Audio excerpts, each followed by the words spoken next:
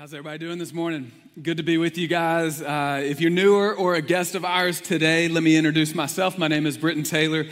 I have the joy of serving as our Loudon location pastor here at McLean Bible Church, and I have the honor of teaching God's Word today, 2 weeks in a row, back to back. So I appreciate it. That was not me fishing for a compliment there. Humbling moment to step in and to proclaim God's Word. But before we dive in, as summer officially comes to an end, by the way, happy Labor Day weekend or happy start of college football for some of us. And we look forward to the fall. I want to make sure that you are aware of two opportunities, and then I want to give one shout out before we dive into God's Word. The first opportunity is what we're calling NBC Step 1. We are overjoyed that there are so many new faces joining us each and every week here at McLean Bible Church Loudon. If you are new or newer to NBC Loudon, I want you to know that you're deeply loved by God, and you matter to God and you matter to us. And this is an effort for us to get to know you better and to share a little bit more about our church family, our beliefs, our culture, just what we're all about, to give you a chance to meet some of our leaders here in this congregation. So I want to invite each of you who are newer or not as well connected as you would like to be to NBC Loudon Step 1. On Sunday, September 24th, you see it. It's going to be at 1 p.m.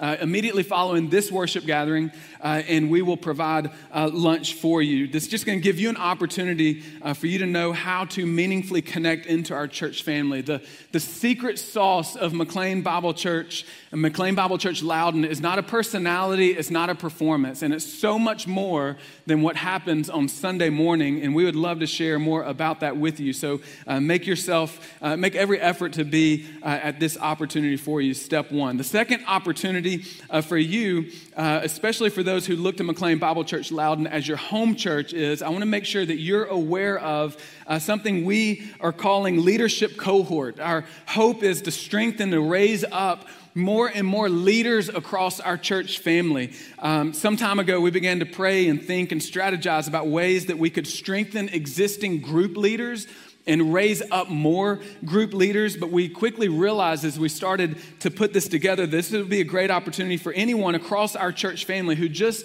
desires to learn how the Holy Spirit shapes diverse people in community where Jesus is the center of it. So if that's something that you would like to lean into, you could worship with us at 9:15 starting next week and be a part of this leadership cohort for 4 weeks. And it's just an aim to help strengthen and raise up more leaders across our church family. I'm confident it will be an encouragement to each of you who commit to that. You can commit to that by here using this QR code. You can go out to the lobby and let us know at the Connect table, or you could just email us, loudon@mcleanbible.org. So there's your two opportunities. You guys ready for the shout out? Earlier this year, actually in May, we put before our congregation here at NBC Loudon the opportunity for this summer for many of you to step up and serve in our kids ministry. And in fact, many of you did that, and we're here to give a huge shout out to those who invested in the spiritual formation of our children over the course of this summer. So we are so grateful for you, and I want to even at this time just give a round of applause to those who are invested into our kids ministry serve team. There's a number of ways that you have served, and it all has made a meaningful impact in the lives of children and families all across Loudon. And so we want to thank you. You should have already received an email notifying you, but we're going to celebrate you at a place called Funtastics, which is a popsicle place at One Loudon. Anybody ever been there before? You get a good popsicle over in One Loudon, so you can drop by about 3 o'clock this afternoon. It's just going to be a time for us to say thank you. You can stick around and hang out, but we want to honor you today and give you a huge shout out for those of you who have served on our kids ministry serve team. All right, so with that said, if you have a copy of God's Word, let's turn to Luke chapter 17. Luke chapter 17. If you don't have a copy, I want to let you know that the verses are going to be on the screen, but I'd encourage you, if you need a copy of God's Word, just let us know. we'd love to give you a gift today of a copy of God's Word. If you need help learning how to read that and apply it to your life, just better understand God's Word, one of the greatest honors of our church is to help people better understand God's Word. So just let us know. We'd love to sit down with you and help you know how to read and apply God's Word in your life. Just stop by the Connect table after our worship service. But we're in Luke chapter 17, and we're beginning in verse 11. We're going to look at the story of Jesus cleansing 10 lepers. And only one comes back to Jesus with a heart of praise and gratitude. And as we turn our focus on this passage, I want to begin with a question for you. It's a personal question. It's going to require you to reflect on this question throughout the duration of my teaching today from God's Word. And here's the question for you. What flows out of your heart when you consider the gift of God's mercy? What flows out of your heart when you consider the gift of God's mercy? Growing up as a kid, I had one uncle who knew how to give legendary gifts, okay? I mean, I'm talking about gifts that would push the limits of what my parents felt comfortable with. Does anybody have an uncle like that? Is anybody that person in your family? You just give gifts that really pushes the boundaries of what these parents are feeling is comfortable. Well, my uncle was that. He still to this day is that, by the way. He's a lot of fun at parties and Christmas gatherings and birthdays, celebrations. But he gave me a motorcycle at the age of 5. And I think my mom was really disturbed. She was not a big fan of that decision, but I was unaware of that and really unconcerned because, well, I got a motorcycle. I'm pretty sure my uncle was just trying to stick it to his older sister in that moment. But regardless, I still to this day remember that moment, looking at that red Honda 50 and just this sheer excitement, it just welled up within me. And I started like just screaming and jumping around and saying thank you. And I just couldn't imagine, are you serious? I'm 5 years old and I have a motorcycle right now. Gas powered, the thing would get after it, okay? I mean, this thing could really turn on the juice and get going. And this is a legendary uncle who knew how to give incredible gifts. I had another uncle on the other side of my family. He was a step uncle. And he didn't really know how to give good gifts. In fact, one time for my birthday, he gave me a reference book on baseball cards. He didn't give me baseball cards. He gave me a reference book about baseball cards. And I'm sitting there thinking, my goodness, I don't know what to, well, thank you so much for this. I'm going to put it on my bookshelf and stare at it for the next couple of years. But he didn't understand how to give really good gifts. And I remember even opening gifts from him and looking at my dad. And my dad would look at me and like kind of, you get over there and say thank you to your uncle. And so I'd have to get up and like force it like, oh man, I'm really thankful for this gift, you know. And so I start out with that illustration because I want us to consider today what flows from our hearts and our lives when we think about the gift of the mercy of God in our life. We're going to look at a story that might seem a bit peculiar at first, but it's a story that communicates a profound truth.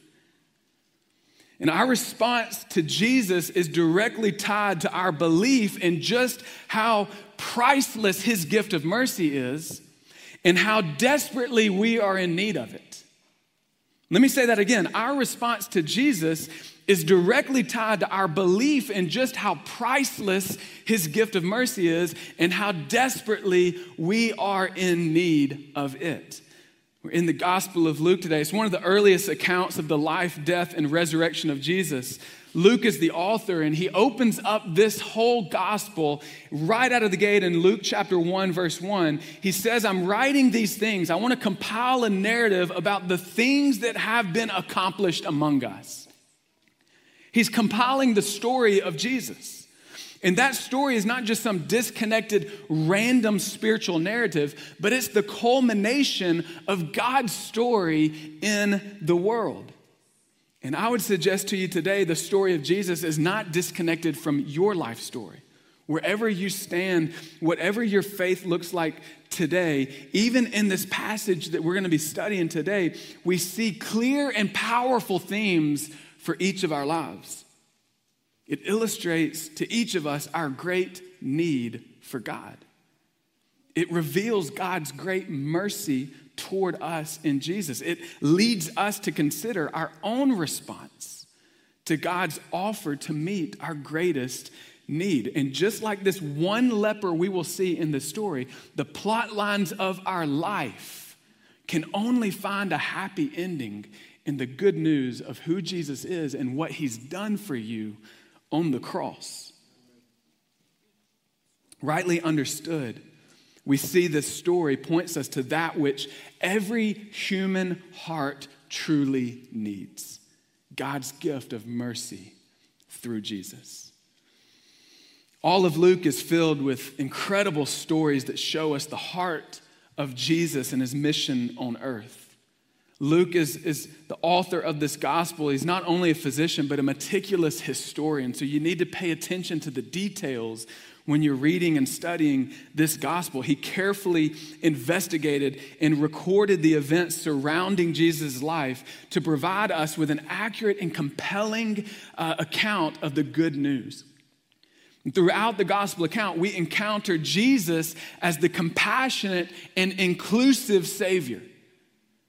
Now, if you've been around for a while, you might be thinking, Britten, did you just mix up your words? Isn't Jesus the exclusive Savior? And in one sense, he is, but he's also an inclusive Savior, because we see throughout this gospel, Jesus constantly is reaching out to the marginalized. He's healing the brokenhearted. He's offering hope to the lost. And Luke paints this beautiful picture of Jesus' love for all people, regardless of your background, regardless of your social status. I'm not sure if this is resonating yet with anyone here today, but what I'm saying is, regardless of where you've been, regardless of what you've done, regardless of what you're going through, Jesus not only knows your life, he is compassionate towards you. To say it another way, regardless of the mess that you've made, you're not too far gone in the economy of Jesus. And we see that clearly. Jesus is not turned off by these people's mess. In fact, he's such an inclusive Savior that regardless of their mess and regardless of your mess, he loves you, he cares for you, and he desires, and in fact is the only one. There's the exclusive aspect of Jesus, our Savior. He's the only one who is able to redeem and to restore you and to make you whole again.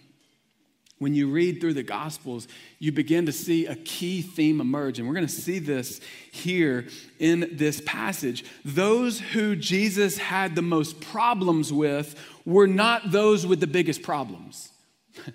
Is that not a good word? I know some people are newer into spaces like this. They come into church and they size up the room. They look around and they think to themselves, these people have it together, so this must not be for me.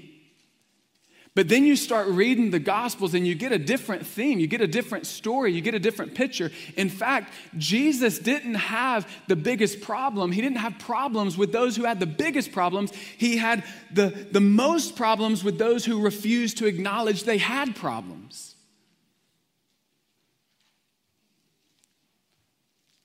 The ones who acknowledged their great need and came to Jesus to have that need met. He met them in that need. He cared for them. He forgave them. He transformed them, and he called them to a path where they could experience the fullness of life now and forever. So turn our attention to Luke chapter 17. It's in the middle of a section. The author is telling about Jesus' journey to Jerusalem. Verse 11, it says, on the way to Jerusalem, he was passing along between Samaria and Galilee.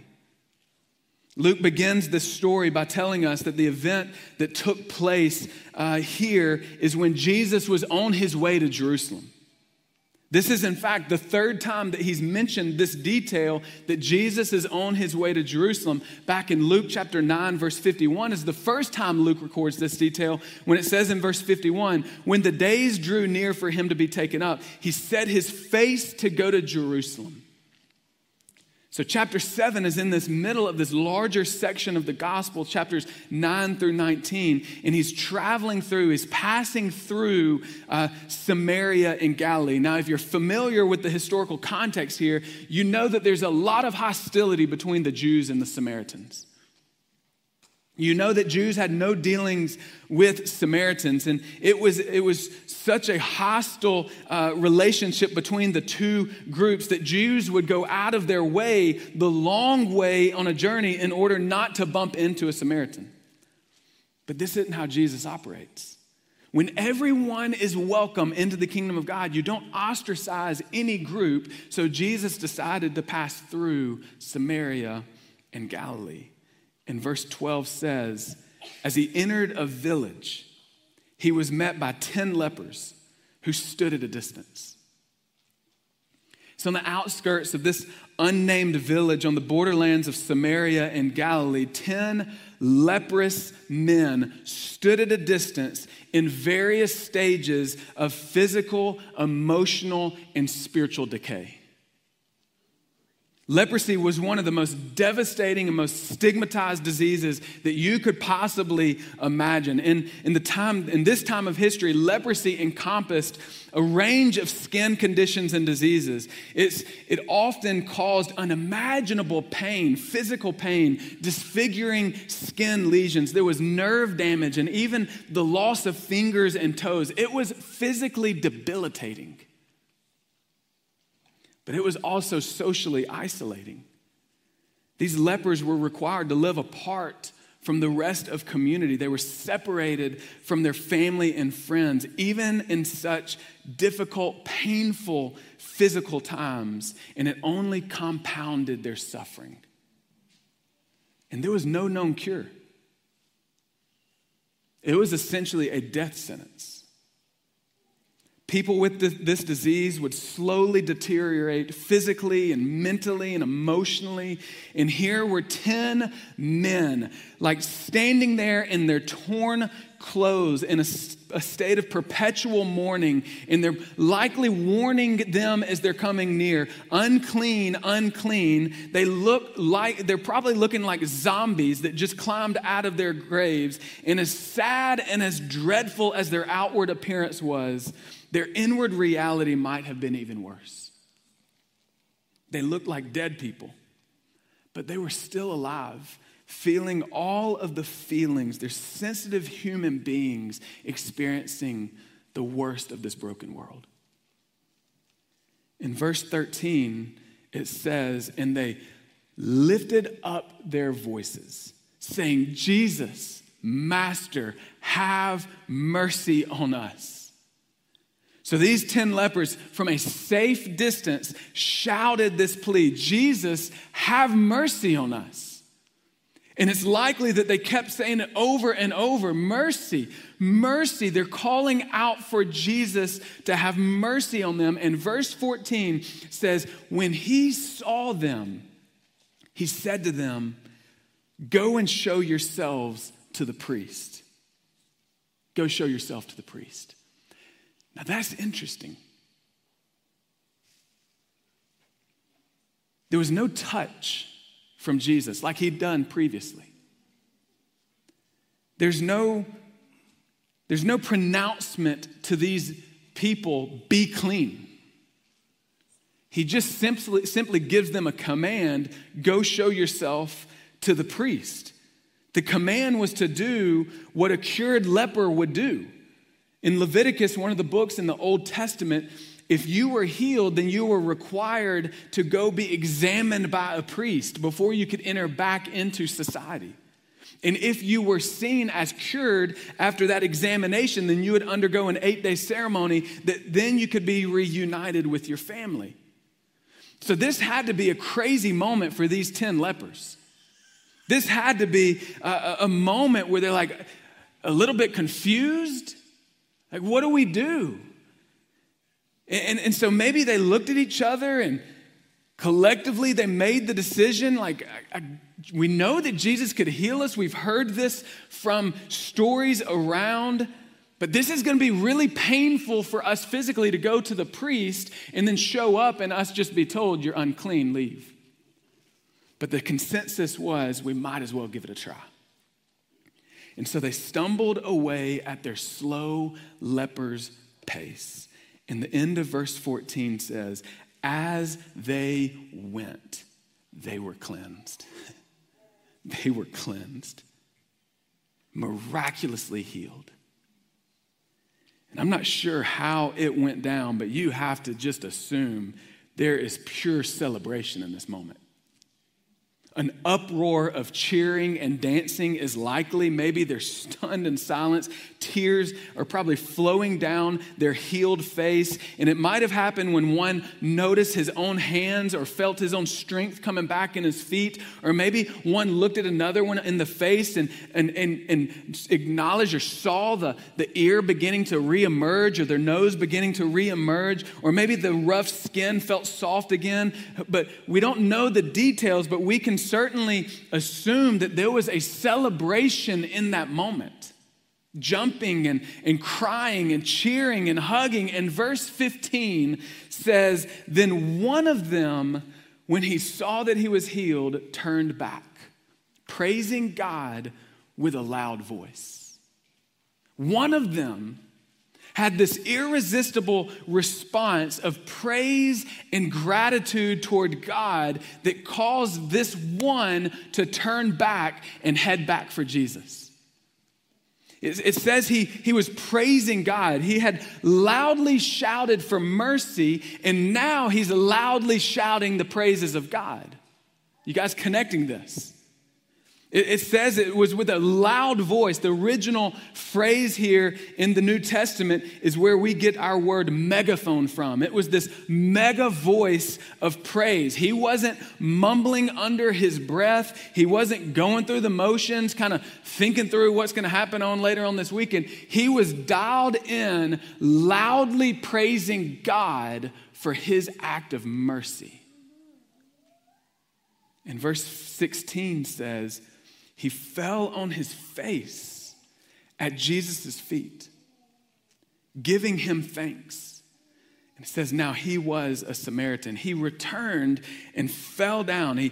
His heart literally overwhelmed with gratitude for God's mercy for him through Jesus. So I don't know if you're picturing this, but I need you to have this mental image going on. There were 10 lepers standing at a distance. They were miraculously healed as they're on their way to the priest. 9 of them keep going. Only one returns, and the one is praising God with this loud voice, and he's at the feet of Jesus, face down, giving thanks.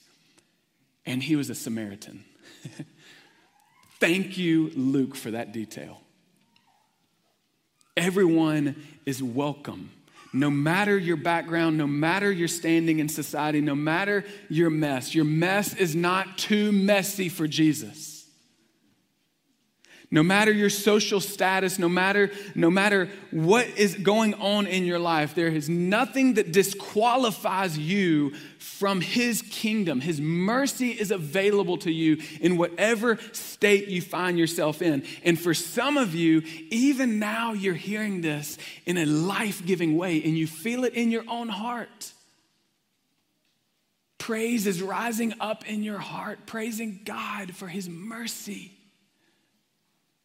Gratitude is welling up within you. You just want to run to the feet of Jesus and say, thank you. Are you serious? This undeserved mercy.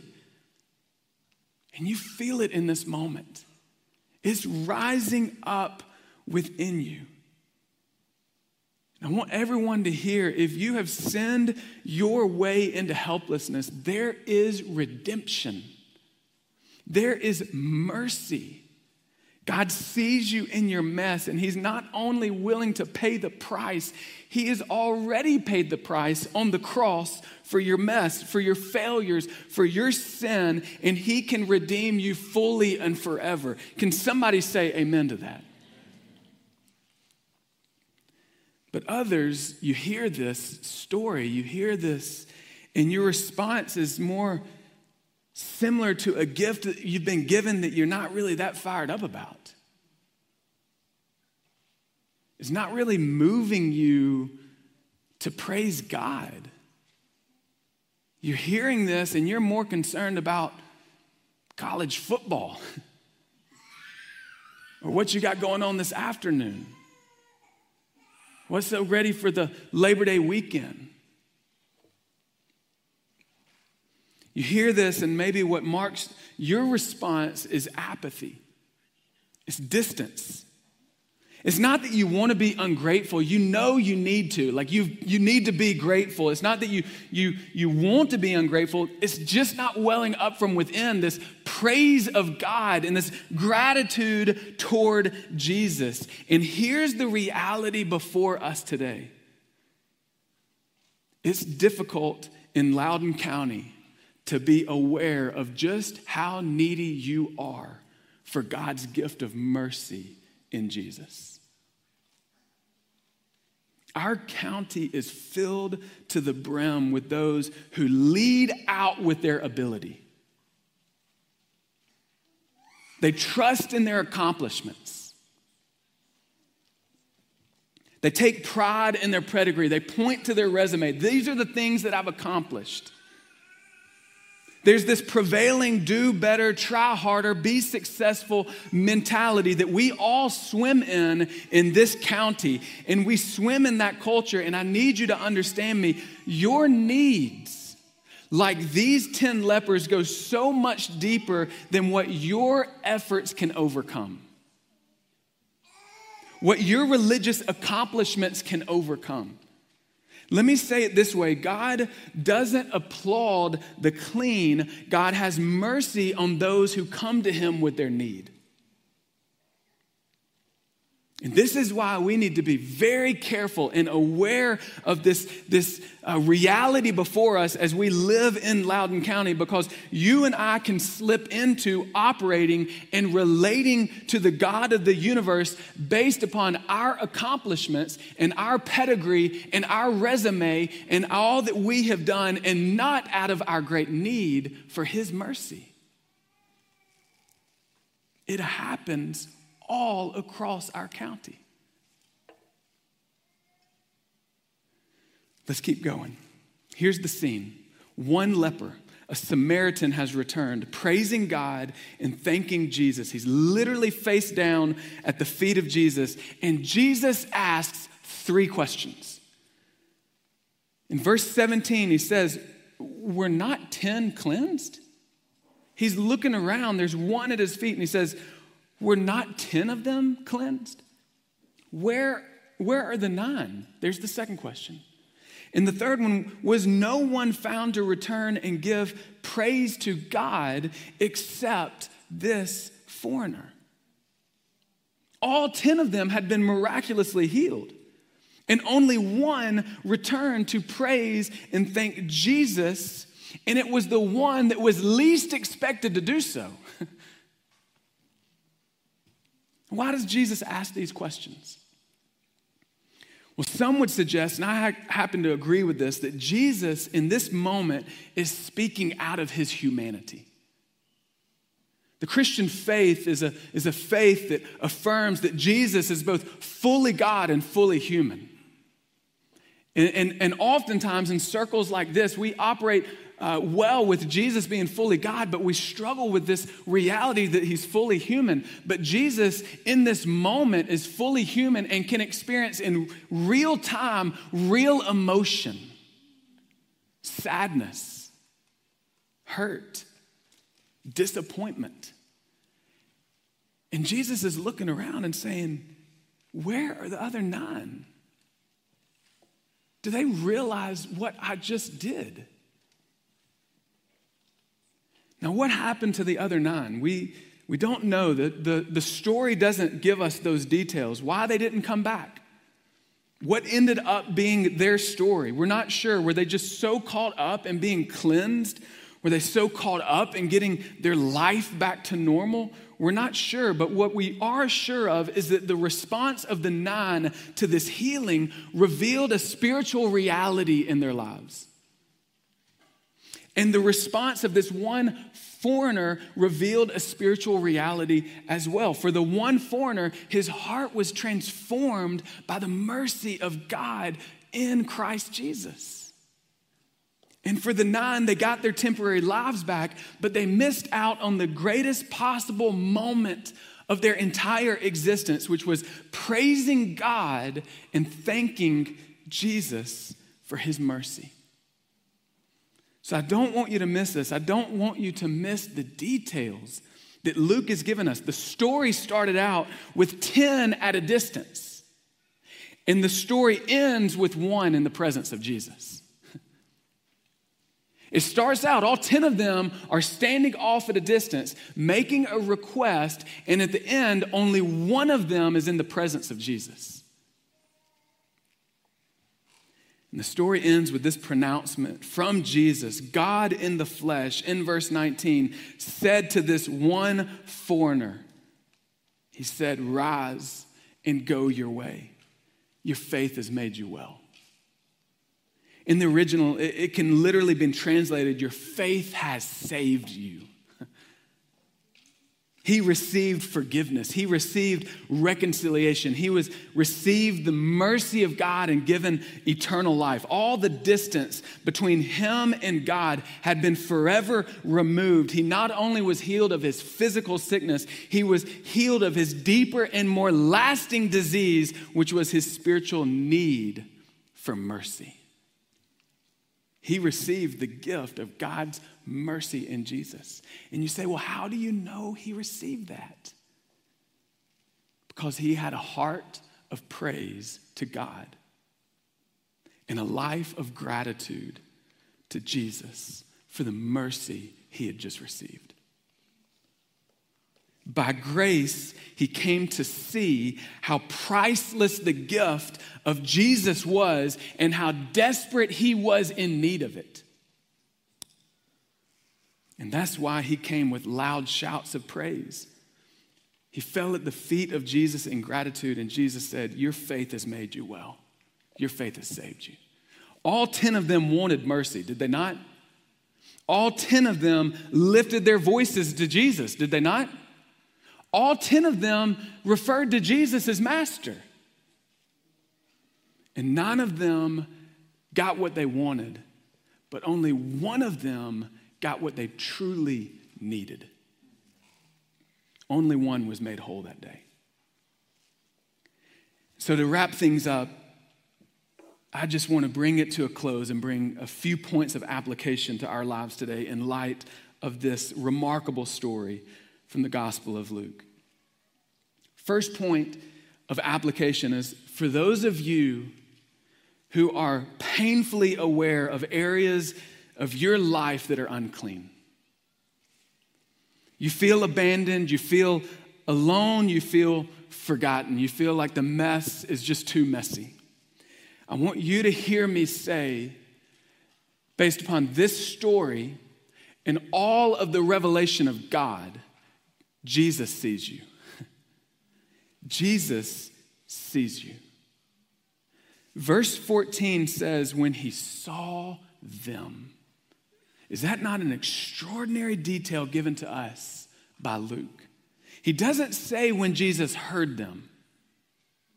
You see, these men were likely screaming at the top of their lungs, but he doesn't say when Jesus heard them. He says when Jesus saw them. When Jesus saw them. And friend, he sees you. He sees your struggles. He sees your pain. He sees your disappointment. You're not invisible to him. Even in the difficulty of your circumstances, you are not forgotten by Jesus of Nazareth. You're not forgotten. There is no other faith system in the world, ladies and gentlemen, that gives such certain and concrete hope to those who are in need. Is there not? Jesus always meets people right where they are. Wherever you are, he sees you and he deeply cares for you. And you can find comfort in that truth today. You can turn to Jesus and receive his love and his mercy and his comfort in your difficult days in this journey of life. For those of you who are painfully aware of the areas of your life that are unclean, Jesus sees you. But I also need to let you know, for those who relate to God based on your accomplishments, listen to me. Jesus knows you. Jesus knows the real you. Not the polished, put together you, but the real you. He knows you inside and out. He knows your flaws. He knows your mistakes. He knows your imperfections. And yet his love and mercy for you is greater than all of your flaws and failures put together. But he doesn't relate to you based on your accomplishments. He relates to you out of an overflow of his mercy toward you who is in great need of him. That's how he relates to you. He journeyed to Jerusalem, is what the text says. And when he arrived, he died on the cross, listen, not to help people in Loudoun County top things off on an already successful life. That's not what he was doing. He journeyed to Jerusalem. He died on the cross. He paid the penalty due our sins, our unbelief, our rebellion, and he paid it in full. And then he rose from the grave to rescue you from the pit. That's how great of a need you're in. That's how bad you need the mercy of God. And can we just keep it real in this space? We don't like to be needy. We like to be accomplished. We like to be put together. We're vulnerable in our need, are we not? So we seek to be self-reliant, independent. We tuck away our weaknesses, hide our struggles. But listen to me, Jesus knows you. Jesus knows the real you. And he doesn't have mercy on the polished you. He has mercy on the real you. He knows you. Thirdly, for each of us who come to realize our great need for mercy, and we bring that to Jesus, listen to me, Jesus makes you whole. Verse 19 is some powerful words he gives to this foreigner. This man who is healed of leprosy. He looks at him and he says, "Rise and go your way. Your faith has made you well." His faith didn't just physically make him well. Jesus physically made all 10 of them well. But to this one, he said, your faith has made you well. It's made you whole. It's saved you. That's how some Bible translations, you might even have a note in your Bible that says, it's a suggested translation, your faith has saved you. This one leper, this one outcast, this one person who is on the outside looking in, received from Jesus that which he ultimately needed: redemption, restoration, ultimate healing by the grace of God. And by the grace of God, he received the greatest gift ever offered, the mercy of God in Christ Jesus. And so I close with this. For those of us who have received God's gift of grace, of mercy in Jesus, our response must be praise and gratitude. We know this person had received it because he was at the feet of Jesus. He was loudly shouting to God, and he's at the feet of Jesus giving thanks. Can I tell you a fear of mine for those who are religiously affiliated to the Christian faith in Loudoun County? Is that you can get what you actually want from Jesus from afar. Did you know that? You can operate with Jesus out of your own accomplishments, and you can stand afar off, and you can draw a whole host of things that you're looking for, but you don't get the very thing you need. When you receive the mercy of God in Christ Jesus, your response must be praise and gratitude. Run into the feet of Jesus. Constantly coming back to him, abiding in this new relationship with Jesus with a heart overflowing with praise and gratitude.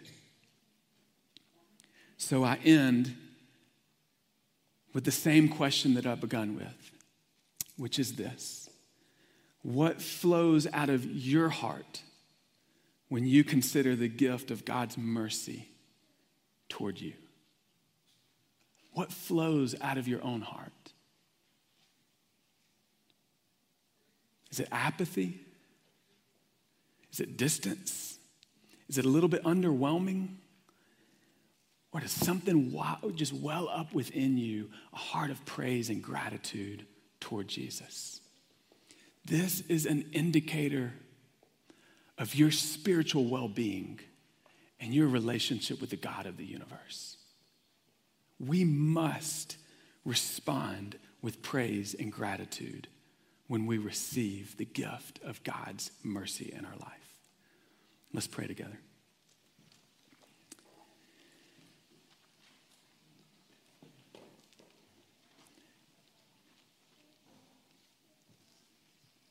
I just want to give you a few moments to reflect on that question, to consider your own response to God's incredible gift of mercy in our life.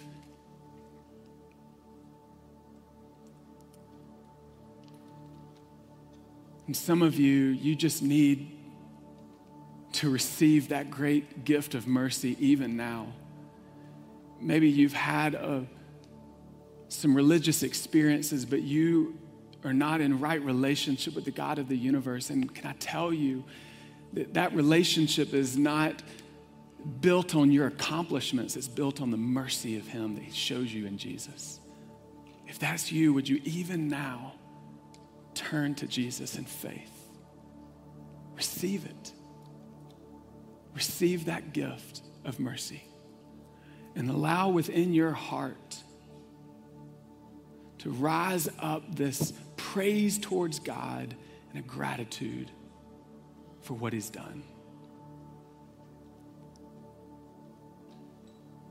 For some of you, in response,